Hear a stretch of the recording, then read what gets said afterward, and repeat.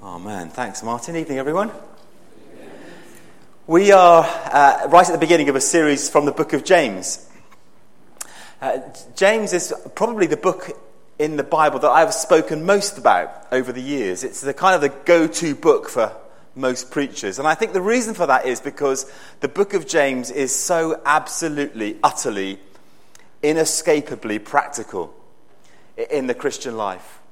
What am I called to do? What am I called to be as a Christian? If you're in any doubt about that, you can read through the book of James, and it provides you with some tough, inescapable truths that we're called to live by. In fact, scarily so, which we'll come to in a minute. If you're a person that likes to think about things in threes, here are the three things I'm going to say tonight. I'm going to talk about the belief that saves, the blessing that flows, and the religion that counts. So first up then, the belief that saves. This is from these few verses that Debbie just read to us. James chapter 1, verses 19 to 27. And just as we start thinking about belief, James, who was an early Christian leader, the brother of Jesus and Jude, leading a church in Jerusalem, writing to primarily a bunch of Jewish Christians. That's why the beginning of the book of James simply says, to the 12 tribes scattered among the nations. He's writing to Jewish believers primarily. But that doesn't count us out, in case you're thinking, great, I've got a few minutes to doze off. Because he's writing with the practice. What does it mean to live as a Christian?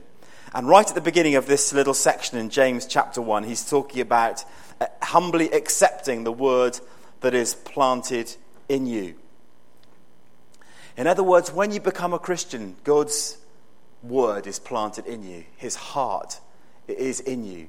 When we make a response to Jesus, when we open the little door of our lives and say, Lord, I'm letting you in, he says, great. And he comes in by his Spirit, fills us up. His word gets planted in us. And for many of us, we'd like to say, hooray. Isn't that a wonderful thing, that God lives in us by his Spirit? And for many Christians, it stops there. We kind of go, hurrah, I'm in. How fantastic. I've reached the pinnacle. I've reached the point of becoming a Christian, and then that is it. We have the word planted in us. Him, by his Spirit, living in us. But if you notice right at the beginning of this little chapter, James writes this. He says, now, humbly accept the word planted in you. And it's an interesting dynamic here that James seems to be saying the word gets planted in you, and then you have to live accepting it. The word gets planted in you, and then you have to live accepting it. In other words, the impact of Jesus in our life must have a transformative effect on the way that we go about living our lives. Or else, what's the point? If he makes no difference, and it makes no difference in us, what is the point? Humbly accept. This humble acceptance. And the word literally means, the word that James uses here about accepting is the same word used of hospitality. It's the original word meaning be hospitable to God's word planted in you. Welcome. In the same way that if somebody comes to your house for a meal, you probably don't just open the door and go, yeah, whatever. We don't, do we? We don't just open the door and just say, we actually say, oh, hi, great to see you. So glad you came. Come on in. Do you want a drink? How could you do something, don't you, differently as a result? You are hospitable. You welcome. And it's the same word that's used here. The same word that we would use to welcome people into our homes is the same word used here. That God's word planted in us when we become Christians. James says, now accept it. Live welcoming that word in your life. And now I want you to imagine that your life is an old cottage. For some, that might be easier than others.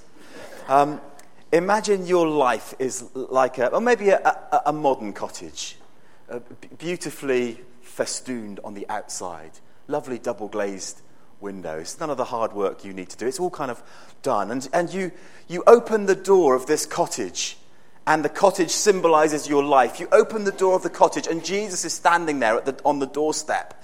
And you say, Lord, come on in. Come into my cottage. Come into my life. And then we place Jesus in a lovely little setting in the porch. Little seat, little few plants, a cup of tea maybe. And we say, Jesus, just stay there for a moment. And then we close the porch door, and then we step inside the inner door, and we just gently close it behind us. We don't actually close it shut, but we just close it behind us. And Jesus is in there in the porch with his cup of tea in the front bit of your cottage. And gradually there's this little... Actually, Jesus says, I'd love to come in from the porch, if that's all right. I'd like to come into the front room where the family are and the friends are. And we say, Lord, I'm so sorry, but if you could just stay in the porch, that would be the best place. It's clean there, and it's spacious enough, but not too spacious that you might get lost. And then we go back in and we hang out with our families and our friends. And then a bit later, and Jesus says, Si, do you think I could come and see the basement of your cottage? Because I know you've got one. Could I just hang out in your basement for a bit? And I say, Lord, no. There's a lot of dirt down there in the basement. There's stuff that I've never actually shown to anybody else. There's the things that are there that I forgot that they're there. And I would prefer it, Lord, if you stay exactly where you are in the porch. Because to be in my basement, well, Lord, it's just a little bit messy. And I think I might do a better job myself, Lord, if I go there first and just clean it up a bit before I allow you to come into the basement. You see where I'm going, don't you, with this?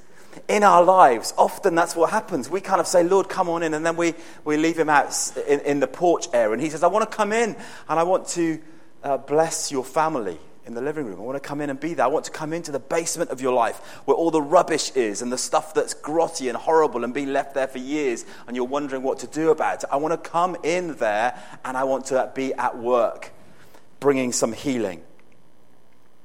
The word that gets planted in us, James says, look, humbly accept daily that sense of, Lord, come in out from the porch into the rest of my cottage. Be present there, Lord. Bring healing where it's needed. Point things out that need to be moved or shifted or got rid of. Do the cleaning work, Lord, that you need to do. And in that, the bit that's just before in verse 21, get rid of all moral filth. This is what Jesus wants to do in our lives. You see, you think you're more messed up than anybody else. But the reality is, you're not. You're as messed up as the rest of us, just in slightly different ways. We're all in the same boat with this stuff. We invite Jesus to come in and to bring transformation and change. And I discovered a very interesting thing this week about this word, get rid.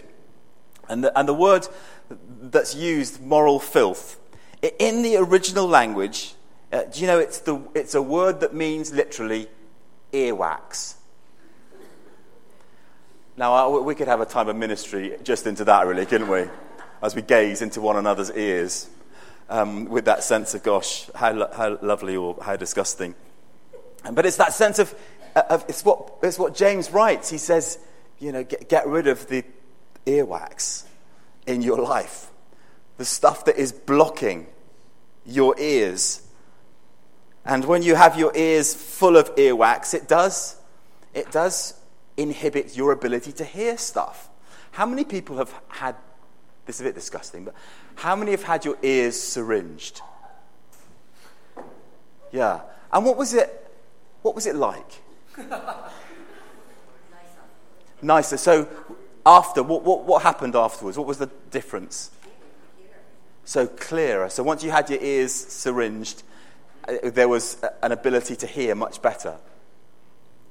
And no doubt the rest of you, we could have a time of syringing stories, couldn't we? But actually that sense of we just hear clearer. When stuff is cleared out, we can begin to hear clearer. And actually, when our lives are full of earwax, it's tougher to make space for the good things that God wants to do. And in fact, the equation always goes, Jesus longs to clean out some of the rubbish in order that he might fill it, the space where it was, with good things. Isn't that a gospel message of what Jesus comes to do? To clear out the earwax in order that we might hear clearly, and to fill the space with good things. Karen mentioned the Healing Week with Lynn Button. And I would say, as well as coming to learn how to get better in praying for other people, I would say, why don't you come for you?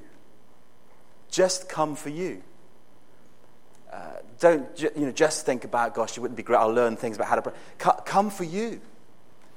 Because if we're absolutely honest, there'll be things in our lives that are the bugbear of each of our lives, and they'll be different. If we had a really honest 5 minutes here, we said, right, hands up, let's just go around. What's the issue for you? What is the thing that gets you? Some will be, well, there's low self-esteem. For others, it'll be, the stuff that I choose to look at on the internet that I have feel like I have no control over. For others, it will be fear. For others, it will be anger. For others, it will, every one of us will have stuff. What a great opportunity in May to come, book in for 4 days and get that stuff with complete strangers, get it out there, allow the Lord to skim it off the top and to bring some healing into our lives. The belief that saves is belief that is transformative. Just that moment that says, I've become a Christian, that's not what it's all about. It's about the stuff that happens after that. I love what Jean Calvin, otherwise known as John Calvin, said in 1554. He said this, it's faith alone that justifies us, he said. But the faith that justifies us is never alone. In other words, faith in Jesus is what gets us rescued. But the faith in Jesus that gets us rescued never it stands by itself. There are the things that happen after that are absolutely essential. It's not just about salvation, but it's about sanctification, being made more like Jesus. Now, you think, if you think any preacher in this church is scary, imagine if we rocked up looking like that every Sunday. So there's the belief that saves. The impact of the gospel on our lives has contact with the way that we go about living our lives. It's belief that saves. And so James says this, look, here's this response to the word planted in you. Humbly accept this word. And then he says, now, here's a practical way of the outcomings of the outcome of this. It says, everyone. Now, in the Greek, this is very technical. In the Greek, when it says everyone, it literally means everyone. I know it's in the realms of the rocket science teaching this is, but nobody's excluded from this. Everyone, then, James says, should be quick to listen, slow to speak, and slow to become angry. And it's a theme that James returns to in James chapter 3 when he's talking about the way that we use our language and our speech. Everyone should be quick to listen, slow to become angry. And I think, I'll come back to that in a second. So it's belief that saves, but that belief then has an effect on the way that we live our lives. We can't count ourselves out from that. It's an everyone thing. Everyone should be quick to listen and slow to become angry. And there are some familiar verses in Proverbs and beyond that talks about the way that we speak and our attitude in that, which we'll come back to in a couple of weeks' time. So, the second thing, blessings that flow. And this is verse 22. James, to all these Christians, he's saying, now listen, don't just be listeners to the word. Don't just be people that, hear what's being said about how much God loves and how much God saves and rescues, and then just listening to it. Do something active. Do something. Do what it says, James said. No doubt the words of Jesus ringing in his mind. Therefore, Jesus said, everyone who hears these words of mine and puts them into a book, into a theological concept, into a theological college, put them into practice, Jesus said, is like a wise man who built his house on a rock. Blessing flows because we put into practice what we have learnt. Now, let's just imagine for a moment that you decide one day to get concerned about your vicar's health. And you come to me and you say, Si, as you move into the older years of your life, we don't want you to end up being too flabby or having what's called furniture problems, where your chest drops into your drawers. So we'd like you to, we'd like to take up a special offering and buy you a gift. And the gift we'd like to buy you is Arnold Schwarzenegger's bodybuilding book. You say to me, it's a book that can change your life, Si. It's fantastic. It's changed the lives of millions of people around the globe. It will keep you strong. It will be a blessing to you. It's changed Ginny Rox's life. It's a bit unfair, he's not back yet. It will be a blessing to you. Read it. And I say, thank you, church, thank you so much for this wonderful gift that you've given me. And I go away for 6 months. And I come back 6 months later, absolutely the same. In fact, worse. And you say to me, Si, what happened? Didn't you read the book? And I say to you, I did. I read it, and I enjoyed it muchly. It's the greatest book I've ever read. I loved reading it. In fact, I loved it so much I underlined certain portions of it with coloured markers. I memorised sections of it, and I even started a group study of the book.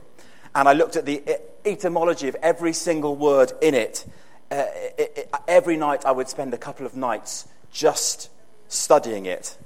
Every day, a couple of hours, just studying it. And you'd say to me, that doesn't make any sense. What we gave you made no difference in your life. You looked at it, you studied it, you underlined it, but you didn't put it into practice. You didn't do anything with it. And you see what happens with us often is we do exactly that. We study it, we read it, we think about it, we get into groups and we ponder it. But God calls us to be people who put it into practice. We give awards to people for memorizing Scripture, but we don't give awards in the Sunday clubs for people doing Scripture. It's not about memorizing it, it's about doing it. Memorizing it may help you to do it, but we must be those who absolutely do it. James put it like this: anyone who listens to the word but does not do what it says is like someone who looks at his face in a mirror and then after looking at himself immediately goes away and forgets what he looks like.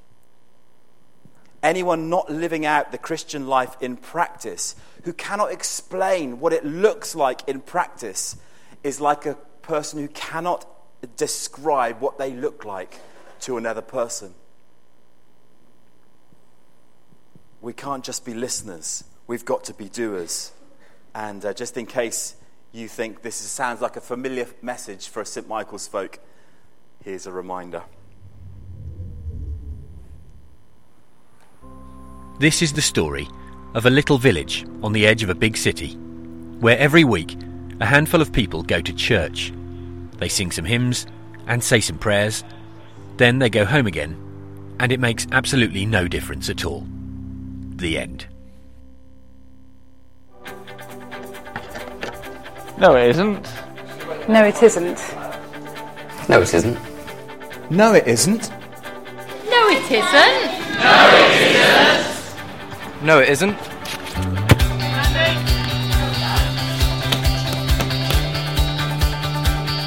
No, it isn't. It's actually the story of a crowd of everyday people who want their lives to make a difference.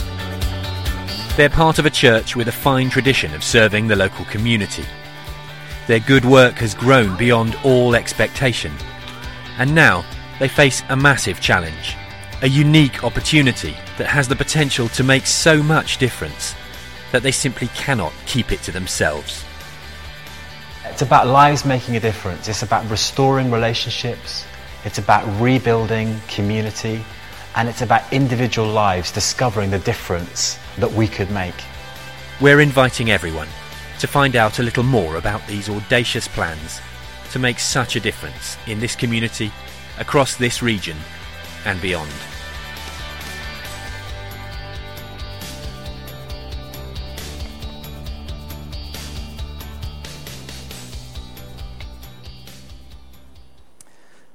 Blessing flows from being that kind of church where we are not listeners to the word, but actually we put it into practice, doing what it says.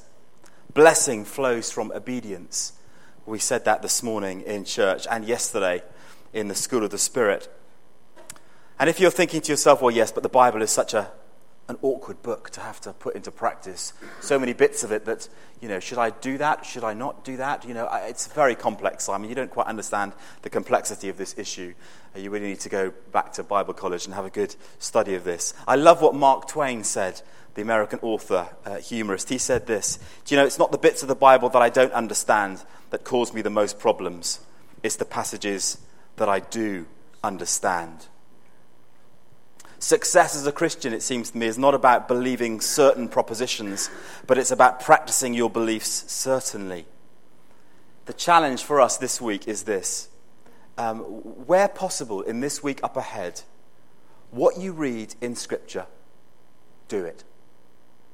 What you read in Scripture this week, do it. If you do that, you will be blessed. Not only that, but other people will be blessed. It's not just about reading it, it's about doing something with it.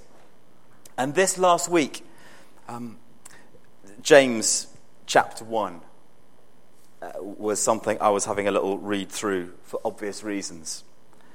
And in the course of our week, Karen and I had a little mild disagreement, as you have, from time to time. It happens, these things.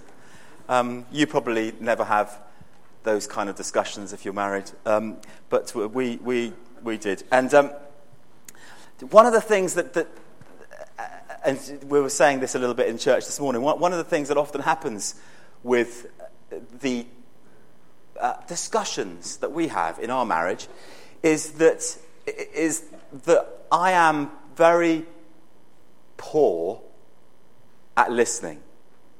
Now, I'm quite good at giving advice. In fact, I've got loads of really good bits of advice that I could share with you later on if you want. And I'm quite good at that bit. And we were having a frank discussion where I was giving loads of really helpful advice. Or so I thought. And then the next morning, I read from James chapter 1, verse 19, where James wrote, "My dear Simon, take note of this. Everyone should be quick to listen, slow to speak, and slow to become angry." And in that moment, it's obvious, isn't it? God just went, this is not right. And I recognized that I had to say to Karen, I'm really sorry, actually. The way that I spoke, the way that I didn't listen was just not right. And then she apologized to me as well, and it was all good. When we put into practice what God says, things happen differently. It's not about believing certain propositions that makes you a Christian. It's about practicing your beliefs certainly. And when we do that, God is at work bringing blessing.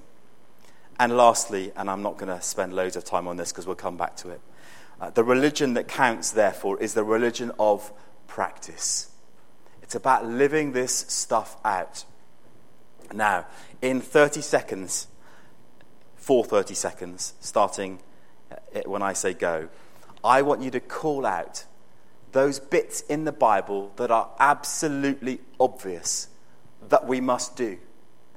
What must we practice from Scripture as Christians? And I'm going to start us off. So, forgiving other people. We must do it. Ready and go. One at a time. Loving your neighbour. Call them out. Call it out loudly. Practicing hospitality. Yeah, we do it. So that. Submitting to your husband. Like that one. Let's have that one again. That's the second bit of that. Yes. Husbands, yes. Love your wives as Christ loved the church and gave himself up for her. Yeah. So we need to do that stuff. Yeah, what else? Don't keep a record of wrongs. Don't keep a record of wrongs. Yeah, we need to do that stuff. Be generous on every occasion. Make disciples. We need to do that stuff. Keep going. Helen, yeah. Give to the poor. Yeah, we need to do that. Heal the sick. Casting out demons. Raising the dead. Let's give it a go. Pray continually. Don't worry. This side of the church you're losing. Come on. What? It's cheating. No, that's not in the Bible. Don't cheat. Humble yourself before the Lord. Be perfect as the Lord is. Yeah, massive challenge. We'll practice that one this week, Emily. Worship in spirit and truth. Yeah, over this side. Ask and you will receive. Yeah. Have no anxiety about anything. Act justly, love mercy, and walk humbly with your God. Yeah. Micah 6. Say that. Pray for your leaders. Yeah. Be not what?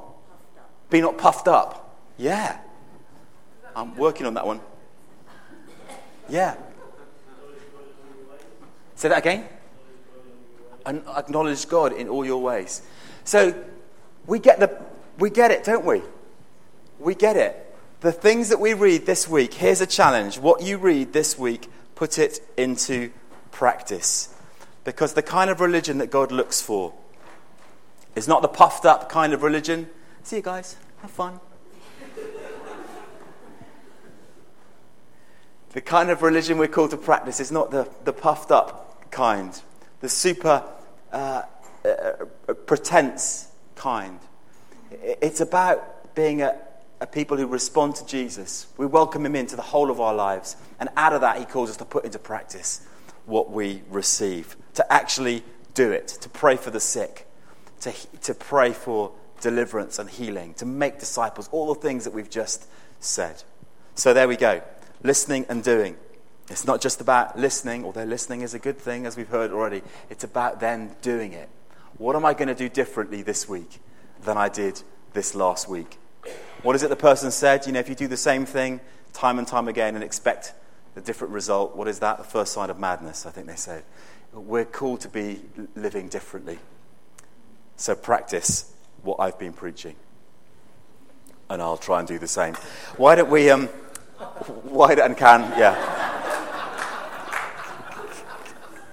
There is an offer of extra help for anybody else who might need it. Why don't we stand together?